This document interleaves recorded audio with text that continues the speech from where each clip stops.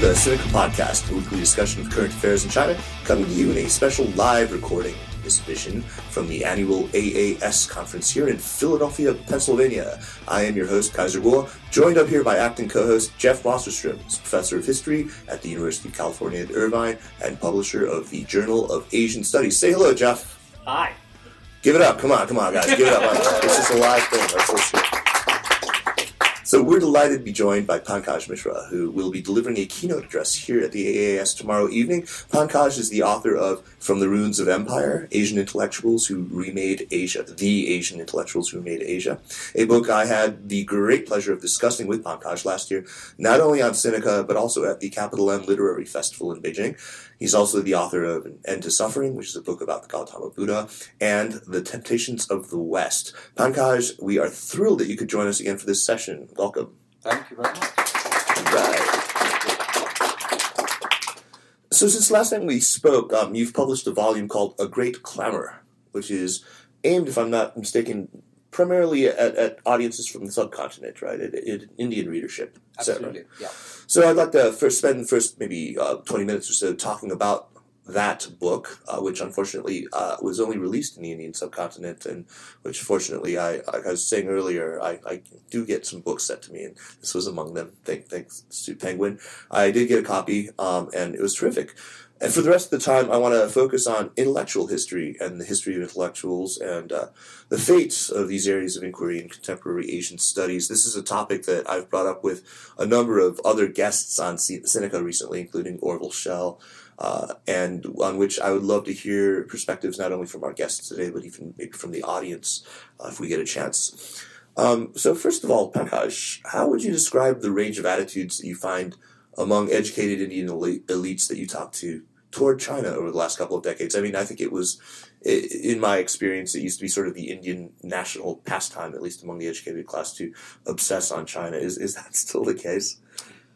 Less so. I mean, I think, first of all, the primary attitude obtaining amongst a large number of educated people in India regarding China is one of ignorance, a profound ignorance. We really don't know much about what has happened in China, partly because we haven't had our own sort of sources of knowledge out there. So we've been dependent upon American or European sources to tell us what's going on there. In fact, I think you may probably correct me, but only one major Indian newspaper had a correspondent there in the last decade or so. That we had an agency stringer, or not even a full correspondent there. Fortunately, he's very good. Anand Krishna. He's extremely good. And actually, the person who's now replaced him, he's supposed to be good too. But that newspaper is only read by a very small number of people, and so that means that we really had very little idea of what's really gone on there. And so it's not until the Beijing Olympics when we were finally able to see on our television sets that China had made this enormous progress, at least in terms of accumulating all these shiny emblems of modernity, which we were striving to also acquire, but had failed disastrously. So that was a sort of moment of great reckoning and also shame for many. So it's not a matter of there being a set of misperceptions that you wanted to try to correct, but rather just a general education in what's happening in China. Yes, well, I mean, partly because, our view of China is so clouded by what happened in the border war. 62, in right? 62. A long time ago. I mean, long time ago, but it's a great wound. It's a great wound in our historical memory, which, according to legend, hastened the decline of our first Prime Minister and, brought him to premature death.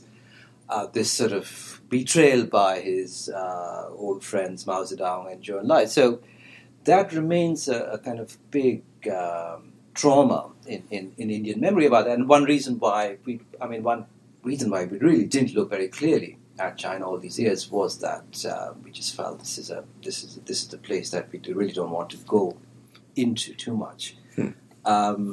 And I think really so the last sort of 5 or 6 years when the Indian economy has stumbled And of course, China's also suffered some setbacks, but not quite to the same extent. And obviously, it's become very clear that China's way ahead of India in terms of economic growth and infrastructure, and the sheer presence it has, in the world at large as a sort of great economic power. And we are nowhere near matching that, even though India was yoked to China in the last decade, at least in these various invocations of power moving from the west to the east, and India was constantly mentioned along with China.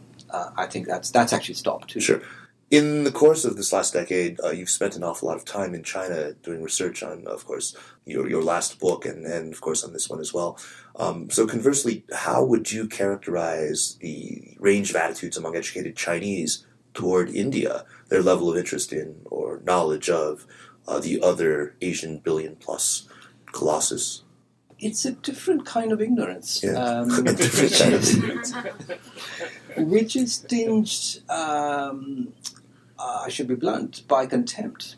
Okay, that's fair. That this is a largely poor country, and there's some people who've been there have been quite shocked. I mean, this is how they report it, by the degree of poverty and destitution they see, especially in Indian cities. And I think they don't really think about India in quite the same way as a rival or as a competitor. It's a country that's way behind. At least that's the sort of general impression I've been able to glean. I think most people know very little about it. It strikes me, though, that A Great Clamor, if it's intended to be a book to expose intellectual Indian audiences to the realities of China, you select some kind of odd vehicles with which to introduce people to. I mean, you work. You look at nonfiction works by some well-known scholars to fiction works from Qian Zhongshu's Fortress Besieged to Ma Jian's Beijing Coma, or the films of the filmmaker Jia Zhangke. Sort of odd, almost very avant-garde choices. Do you anticipate, or have you found that these resonate with the people who've given you feedback from India on your book? Well, absolutely. Jia Zhangke has become quite a sort of popular, much loved film director in India, partly because his films speak to. But there's no dancing. Generation. There is in platform. That's another form of ignorance. Just to show that ignorance can be found even in the most exalted places. I think partly because that sort of whole experience of moving away from the planned economy and its certainties, its emotional certainties, and moving into this new era of the liberalized economy and everyone on their own, the sundering of old bonds of family, of community. This particular experience of alienation in small town and the sort of small town communities falling apart, and new sort of very harsh, bleak ethics of capitalism arriving. I think people relate very strongly. Just the dislocations of that sudden thrust into the common present, right? Absolutely. So yeah, I mean that's a concept that you draw on Hannah Arendt's idea that this notionally been thrust into this common present. I think it's a terrific idea. This very sudden, abrupt temporal distortion that results from it, and that idea figures very implicitly in From the Ruins of Empire, more explicitly in Great Clamor. Can you just for the audience's sake, for our listeners at home too, what did Arendt really mean by this, and what is it that you find useful about this construct in understanding the challenges that developing states have in finding their place in the world? I think I used it probably in the piece on the Dalai Lama. That's right. That sort of quote from her, which is actually a quote from an essay she wrote about Karl Jaspers.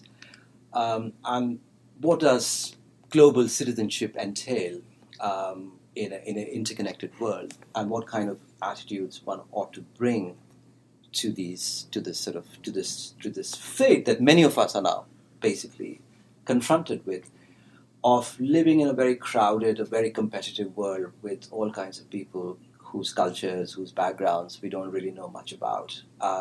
And her sort of anxiety was that if we actually don't get to know them, if we don't get to know their past, if we don't get to sympathize with their concerns, what this sort of interconnectedness would lead to is a kind of universal irritability and simmering frustration and rage. And in many ways, what she said, back in the 1950s and 60s, when the globe wasn't as interconnected as it is now, has been proven true. Absolutely.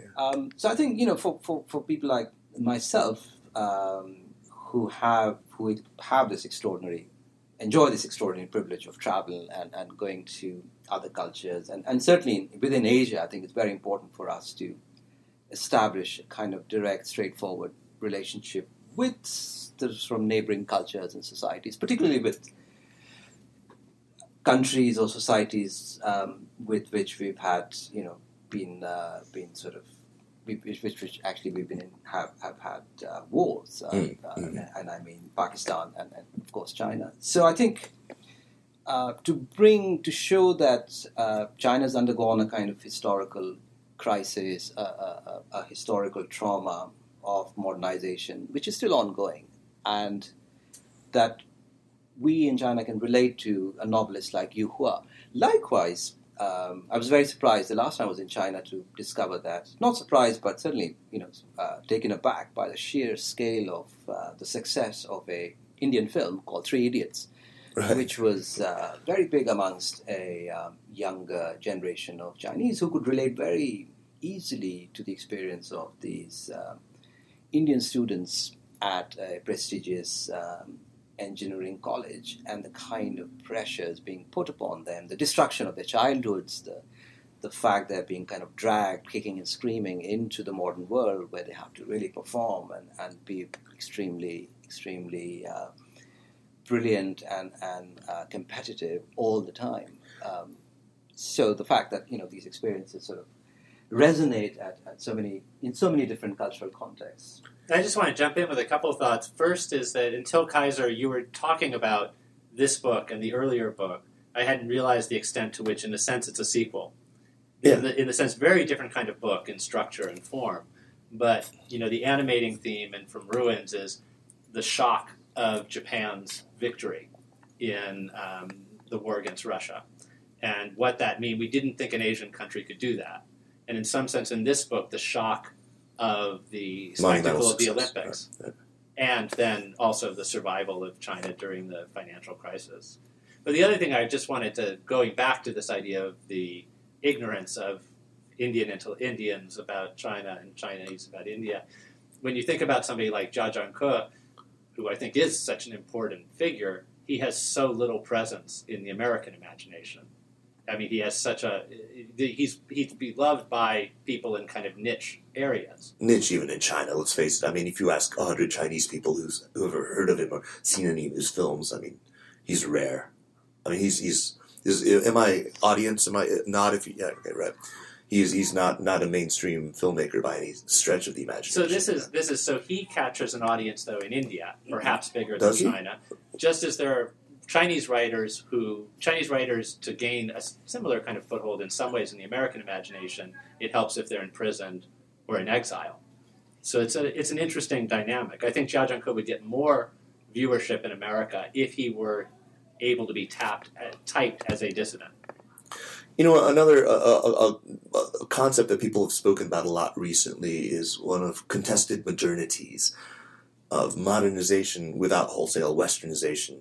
Do you think that in China's case, or really in the case of any of China's neighbors, there's been a coherent, alternative, essentially non-Western model of modernization that's emerged? Not really. I mean, not from the governments, because the governments... I don't mean just from the governments. Yeah. I mean a model of modernization that's emerged from social movements. Okay. Occasionally you see a sort of glimmer of possibility there of another kind of development. I think maybe more so in India and in Indonesia, I find, than in, say, China, Singapore. Or indeed Singapore or South Korea, where you can see it's perhaps possible for a country to be existing in sort of, at different levels of temporality, that you could have a hyper-modern city like Bangalore, but you can also have, people still living in a pre-modern economy. And I think... But it's not an integrated... is there an integrated... No, of course there isn't. That's really why I ask. But that's something that must bother you profoundly. It does, because, to be honest, we can't really seriously expect countries with large populations like India and China, more than 3 billion people, to be really living like a few 100 million Europeans and Americans. And that is, at the end of the day, that is the vision, that is the fantasy being, offered by global capitalism of the kind that our governments, our elites, our bureaucratic elites, our business elites have embraced. And you'd like to see rejection of that more. You want to see criticism of that. That's your project, right? I have to ask you, bluntly, so then do you see yourself sort of in the mold of a modern Tagore? That would be too grand. No. Let's just. He doesn't get booed when he speaks in China, right? That's true. Yeah. Well, no, right. Exactly.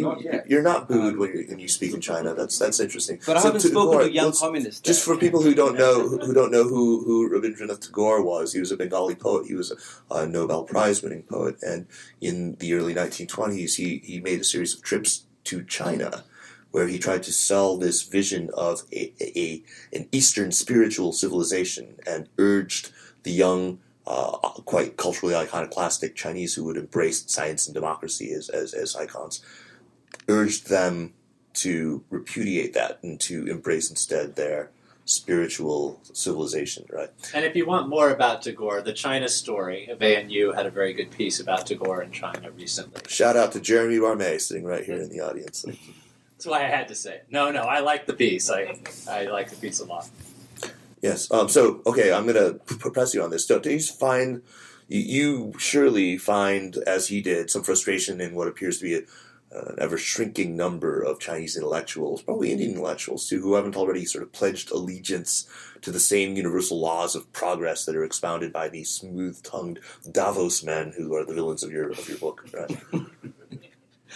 I think, in a way, that particular message that Tagore was putting out in the 1920s and 30s, I think it actually has more resonance today, partly because, back in the 20s and 30s, the greatest imperative for people in places like India and China was to actually build a strong state, some kind of buffer against Western imperialism. Otherwise you'd have civil war, you would have people nibbling on your territory or eroding your sovereignty. So now we've actually got that. We've got these sovereign nation states that have accumulated a lot of power. Mm-hmm. And so there is a greater scope than, say, what was available to Chinese leaders back in the 1920s and 30s to think about this whole process, as opposed to, just sort of sleepwalking into disaster, which is what we're looking at. Environmentally, socially, in all kinds of ways, we're looking at a pretty bleak future. Now, of course, intellectuals. This is unfortunately a category that at least Tagore did not want to belong to. He was an imaginative writer. He was a poet. He was not a. He was just an intellectual in denial, right? He was intellectual in denial. He was not really concerned with the protocols of intellectual life. He was, speaking from experience, not, really kind of addressing an intellectual audience either. He was right. sort of addressing, mostly sort of ordinary people or students or. And I think we are now in a stage where the intellectual has become too close to either the state or to different kind of power, which is the corporate media. Right. I want to talk about that when we move to the next section. But before we leave your book, there's a couple of things that really intrigued me here. One is that you tease at this idea when you talk about Wang Hui, who is often sort of pigeonholed as a new left intellectual. Let me quote from something that you wrote here, because this is very much in line with what we're talking about. Quote, he is alert to and fears the other paradoxical possibility of neoliberalism in China. How, as in Russia, the anarchy unleashed by the unfettered market could make the authoritarian state appear not only necessary but also attractive. Is this a fear that you share? I do, Clearly, and I think yeah, it's actually deepened since I wrote that. Yeah, I would say that recent events have probably even made that more. And in India, I mean, we are looking now, really in a few weeks' time, an authoritarian leader, a man who's been implicated in the mass murder of a religious minority. Now, he has a good chance In of becoming Gujarat, our right? next prime minister. And we know that, the problems he'll face, even if he assumes high office, are so great, nearly insurmountable, that he will be very quickly pushing those hot buttons of extreme hardline nationalism, which his party did when they first came into power in 1998. And we've also seen this movie, in so many other places. We've seen this in Indonesia, we've seen this in Japan, of course, most famously, where you have this kind of, breakneck modernization and severe inequalities and labor unrest, social unrest of all kinds, and it's the authoritarian tendencies that get also strengthened. And of course, there's always some leader also emerging, promising to restore order. I also think you write very originally about Mao in words that I haven't actually seen. Again, let me quote from you. You talk about the discrepancy between democratic India and authoritarian China is due to a complex interplay of political, geographical, and economic factors. Certainly, it cannot be explained through the fantasies and delusions of an Oriental despot. Mao's individual pathology goes only so far in explaining China today, and it pretty much is useless in figuring out the chairman's enduring, even growing influence outside China. I mean, here we're talking about Maoism in Nepal and in India, but is this? I read this and I found it very interesting because this isn't something that we see as an explanatory vehicle for why China is as it is today. We don't see the Oriental despot necessarily as explaining all of this. Is that how maybe he is seen ordinarily among your Indian readers? Well, there is that sort of idea that he was a kind of dictator, really, and we know he wasn't a dictator in that sense. That he was working in a very different system, which we in India certainly have a hard time understanding how the CCP was constituted, different hierarchies there, and even during the bleakest moments in the 1950s, how decision making, policy making at different levels, what was that? And this was sort of very cartoonish notion of this man sitting in Beijing, right, basically, directing the entire country, just one man doing it all. So that was sort of the notion, really, of the Oriental despot. I see. But I think also, in India, we're not really aware of things like the Korean War, for instance. What a great shadow that cast over the Chinese Revolution, right from the beginning 1949 onwards, and how that accelerated certain sort of tendencies which are always there. I mean, it kind of aggravated the sort of great urge to modernize as quickly as possible, to build China into an industrial power. These kinds of geopolitical pressures that were acting upon people like Mao, which is not to actually condone, his sort of great blunders, his catastrophic crimes, but also to actually see them in some kind of context. If one were to see him as simply this extremely malicious dictator, I think you'd be kind of really bleaching out, very vast historical. That's background. right. I mean, and I think you encapsulate it so well as you end that section on Mao. With the contradictions, you say it's also possible that the Chinese nation will continue in the decades ahead to acknowledge Mao as its father, disgraced, discredited, and irreplaceable. I thought that was very, very brilliantly put. Jeff, I want to draw you more into the conversation now as we move into the topic of intellectual history, and I think that it's been a project with me of late to engage with a lot of people about the state of intellectual history, as I said at the opening. The lamentable fact, at least by my lights, that it's sort of fallen out of fashion in academia, and even as a topic of more general writing on China. So, Pankaj, your book, From the Ruins of Empire, and the recent volume by Orville Schell and John Delury. I had the chance to interview Orville. John was going to come on the show, but unfortunately had to cancel. Anyway, in Wealth and Power, these are the beginnings, I hope, of maybe a revival of interest in intellectual history. I'm hearing other things. I was speaking with Jeremy Barmé the other day, talking about some of the stirrings, giving me more hope that people are taking a new interest in this. So I would submit that our shortfall in understanding China's intellectuals and their history really cripples us in our ability to understand China today. Last year, I was here at AAS, and I was glad to see that there was a panel featuring some of the best and the brightest, talking about the works of late Joseph Levinson.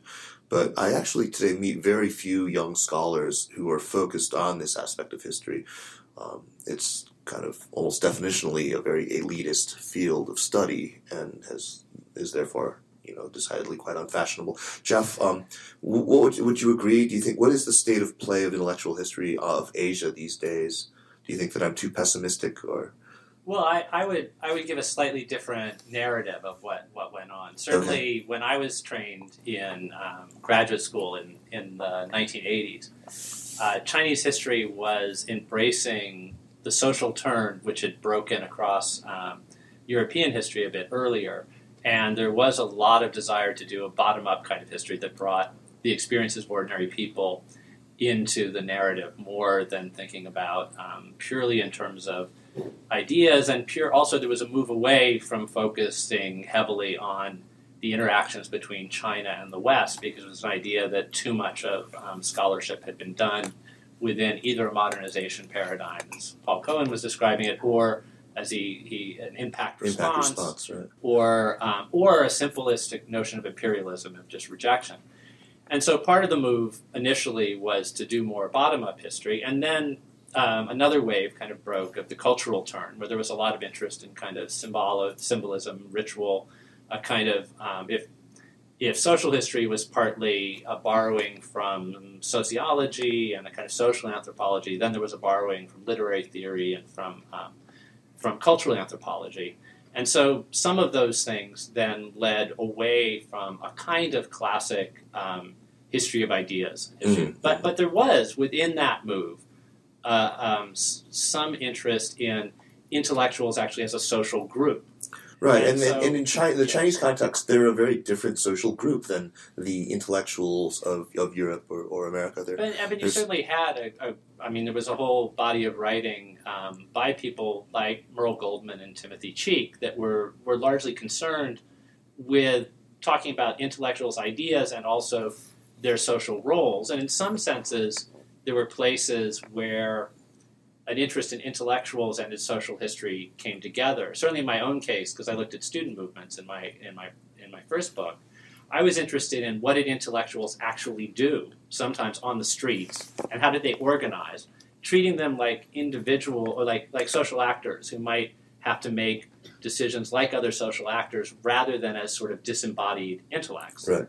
And then there were also things which, again, maybe weren't a kind of grand intellectual history in a certain tradition, but we're still thinking about the thought and ideas of individuals, sometimes through biographies of those people. So between all of those, I don't think intellectual history of completely was eclipsed, but there was a move away from thinking that some of the that there would be a book about Liang Qichao every 5 or 10 years. Well, it's always goddamn Liang Qichao, isn't it? I mean, that's part of the problem.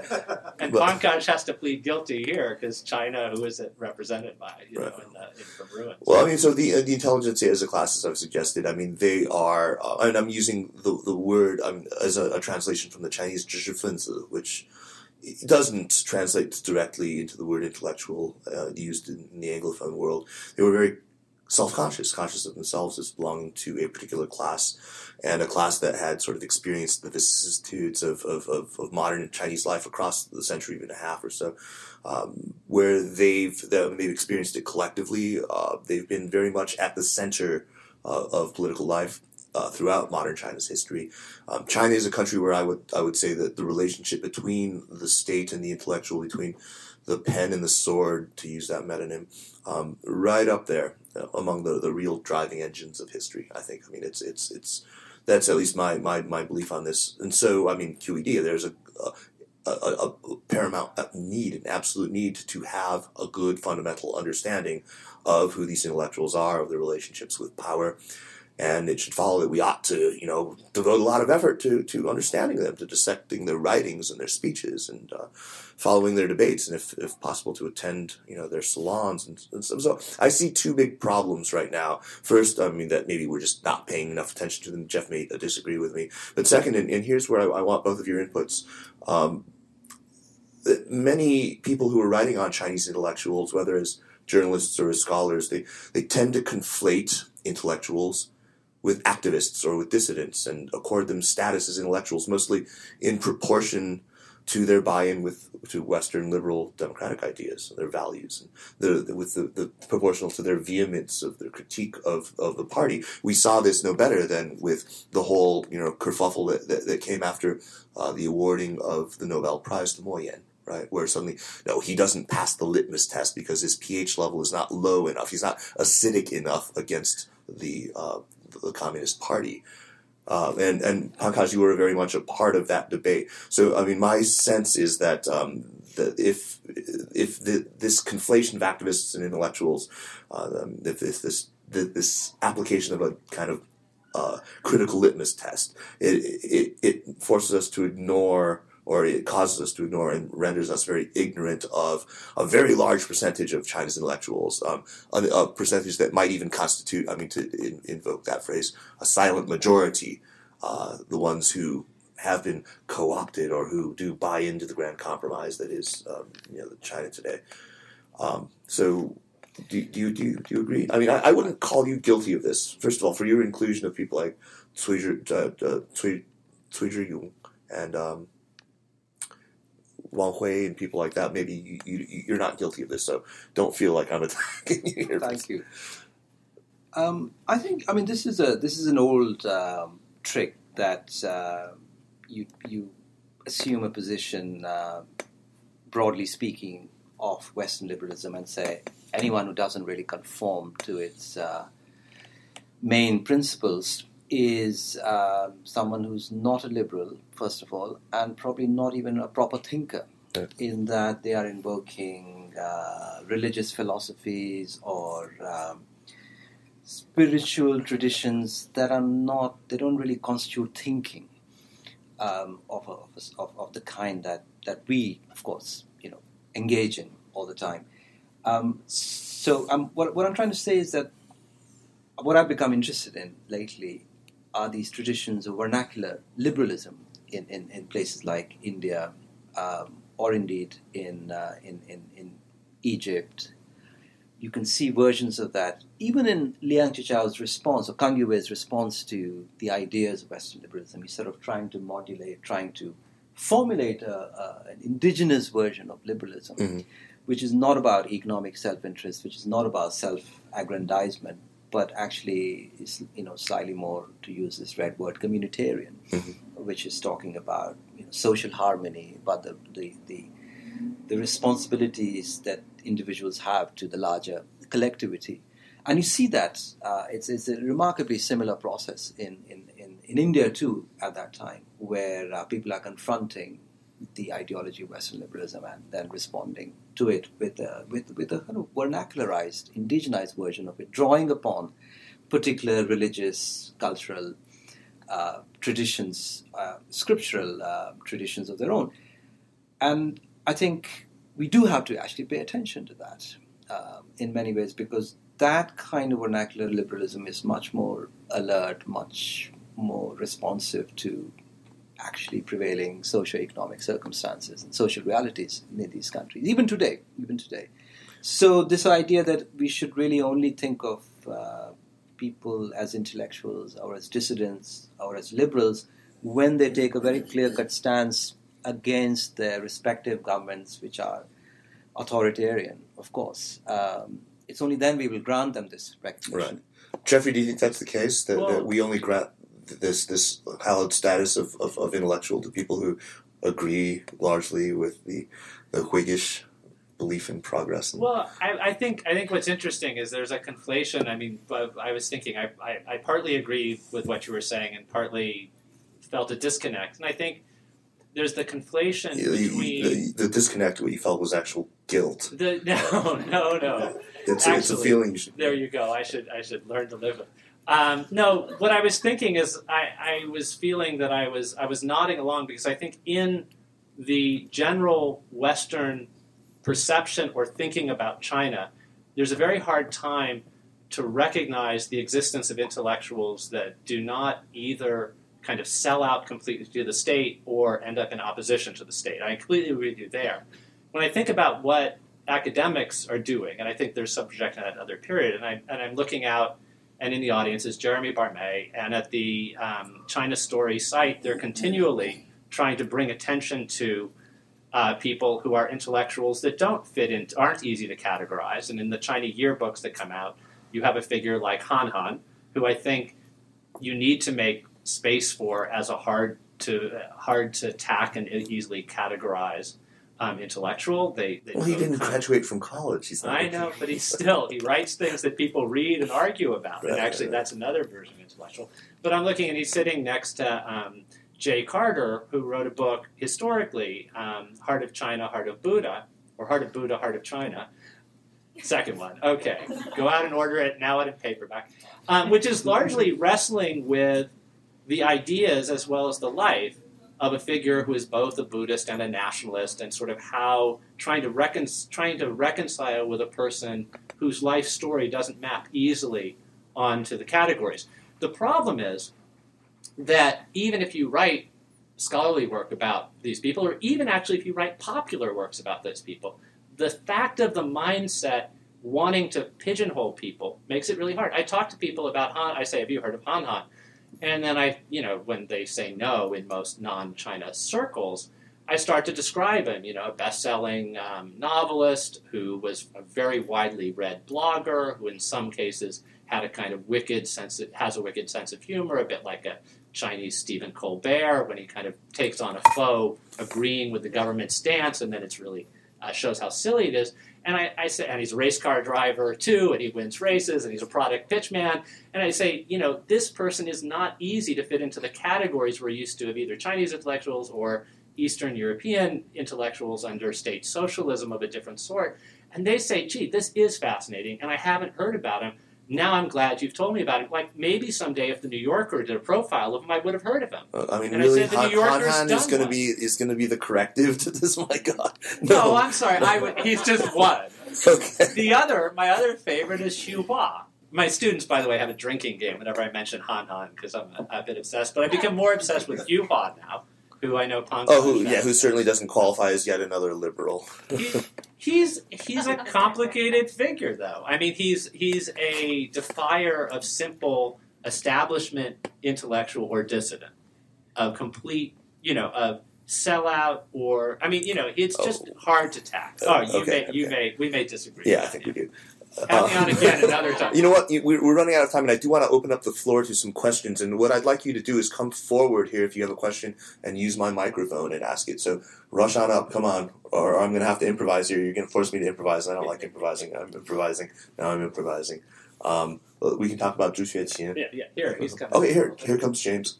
James Carter. James Carter, St. Joseph's University, Philadelphia, Pennsylvania. So you're... First-time caller. First-time caller, long-time listener. So you are sitting next to Pankaj. You're sitting next to the editor of the Journal of Asian Studies. You're giving a keynote at the Association for Asian Studies. In your time in China and India, as the two sort of anchors of that, do you think that's a legitimate concept? Do you think that when you spend time in Asia and you spend time when you spend time in India and you spend time in China, do you get a sense that the people in these two places consider themselves as part of the same thing in a meaningful way? They probably don't. I mean, I think, to be honest... Okay, let's disband. I agree. Let's just... The last event of the association. I've spent most of my adult life now in a village in India. And, the people living there don't even consider themselves part of India. So I think, it's very difficult, and certainly not the state, that they are part of, which is Himachal Pradesh. So our sense of place, our sense of belonging is actually, it can be very diverse or it can be extremely narrow. And I think, this sort of clear-cut identification with a country or indeed with a region is really only an illusion of sorts. I think in that sense, that sort of sense of nationality or indeed sense of regionality, to coin a word, is extremely rare. We've got Jeremy Barnet coming up. Let's return to this, the idol of the Western left, which is Wang Hui, who's become the sort of token neo-Marxist, Carl Schmittian thinker of China, and much lauded internationally, and makes the face of authoritarian government in China acceptable to the lefty academic populists. But as a member of the National People's Political Consultative Council, as a praiser of the third party plenum last year, and as a person who alerts us to the dangers of global neoliberalism, but not to the dangers of authoritarian rule in the guise of revived Maoist Chairman Xi Jinping Maoism. How does one place him nowadays? Not place him in the terms of some intellectual airy-fairy space, but him and his fellows, the neo-leftists who have helped really theorize their way into authority today, especially with Chairman Xi, who's now, as you know, 9 times chairman of 9 different committees. Jeff, you want to take? I mean, I have my take on this, which is pretty obvious. I mean, it's that utterly Chinese pragmatic need. He's in the shit right now. I mean, after the fall of Bosilai, I mean, these people were Survived happily. Right. Well, he survived. Right. Well, I mean, but Cui Zhuyan didn't survive quite as happily, and the two are ideological, twins. So there's quite a bit of difficulty that whole faction faces in trying to sort of find a new relevant space in the new polity, and part of it will require a lot of brown nosing, and so you praise the third plenum, Well, the and Utopia faction is praised. No, the Utopia faction, is still on the outs. I mean, they're still outside of the mainstream, but it looks like Wang Hui and some of the new left are being re-embraced. But I mean, you make them out to sound like they've just sort of groveled their way back into Xi's good they've always graces. been in the center of power. That's not No, but let's not forget also that Wang Hui. I mean, he has his credibility. I mean, he has his 89 cred, right? No. You don't. All right. I'm not going to argue with Jeremy about it. For another time. Next time we'll have you on the show, we'll discuss this idol of the of lefty. Pankaj, you know the man. What's your take on it? Have you talked to him since the fall of Bosilai? I haven't. Okay. So I'm not really qualified to answer. I haven't been in touch with him for some years now. Okay. But If I could just say... Anyone have his number? Let's call him right now. When there have been moments... I think of the Liu Xiaobo issue. Now, Xiaobo's not somebody I like particularly, and I've worked on and off with him over 25 years. But when he was jailed and all that stuff happened, there was a call around by Cui Weiping to all the leading Chinese intellectuals, just asking, will you support freedom of speech? And all the liberal, so-called Western-style intellectuals would speak out in favor, yes, I don't agree with Xiaobo, but I do support freedom of speech. Wang Hui and nearly every pseudo-lefty thinker refused to respond. It comes down to what are you going to, what do you actually stand for? Okay. Yeah, and I think it would be wrong to have a discussion about intellectuals in contemporary China and talking about the very current situation without talking about the constriction of space of figures since Xi came to power, of figures who were particularly like Togi at the National Minorities University, other figures, Xu Zhiyong, figures who were taking, again, which I think is hard to capture the Western imagination, quite daring steps, but not in a kind of overtly challenging sense of trying to expand a realm for a kind of critical engagement, and those spaces have constricted. I'm afraid we're very close to out of time right now, but what I want to do in the last minute we have is ask Pankaj to give us a very brief précis of the keynote address that he's going to be delivering tomorrow evening. Just a taste of what we're in for tomorrow night. Pankaj, please. Actually, I wanted to add something to... Oh, no. Okay, I'll go ahead. Okay, go ahead. Okay. But you're eating into your minute. Just very quickly, I think, thinking of my experience of statist intellectuals in India, there is this sort of idea that power can be used responsibly. I mean, that this is, as long as you have a sovereign nation state which is immune to neoliberalism, then you can actually do things. You still have this capacity. The state can build this capacity, which can be an illusion, which can be a fantasy, but this is the sort of, fantasy that many statist intellectuals in a place like India work with. About the keynote, I'm actually proposing something quite similar to what I just said, which is to say that, what kind of Asian scholarship feels urgent, or scholarship on Asia at this time in the post-American world, when the leading ideologies of the Western world, the sort of universalist ideologies, Marxism first of all, and then now economic liberalism and modernization as a project, both of them look to be in very serious trouble. So what kind of intellectual resources do we need now in Asia for Asians? And if you want to know what that is, come tomorrow and listen. Yes, thanks very much for coming tonight. I think we've learned that, as Jeremy pointed out, that there is indeed a very deep problem of people dismissing intellectuals who don't get behind the very basic endorsement of free speech, and they don't qualify as intellectuals, or should be just... I'm just joking with you, man. Don't worry. Next time you're in Beijing, man, we're on for a good talk about this. All right, man. Thanks, folks. Let's give it up for Pankaj and for Jeffrey. And we'll see you next week on the Sinica Podcast. Take care.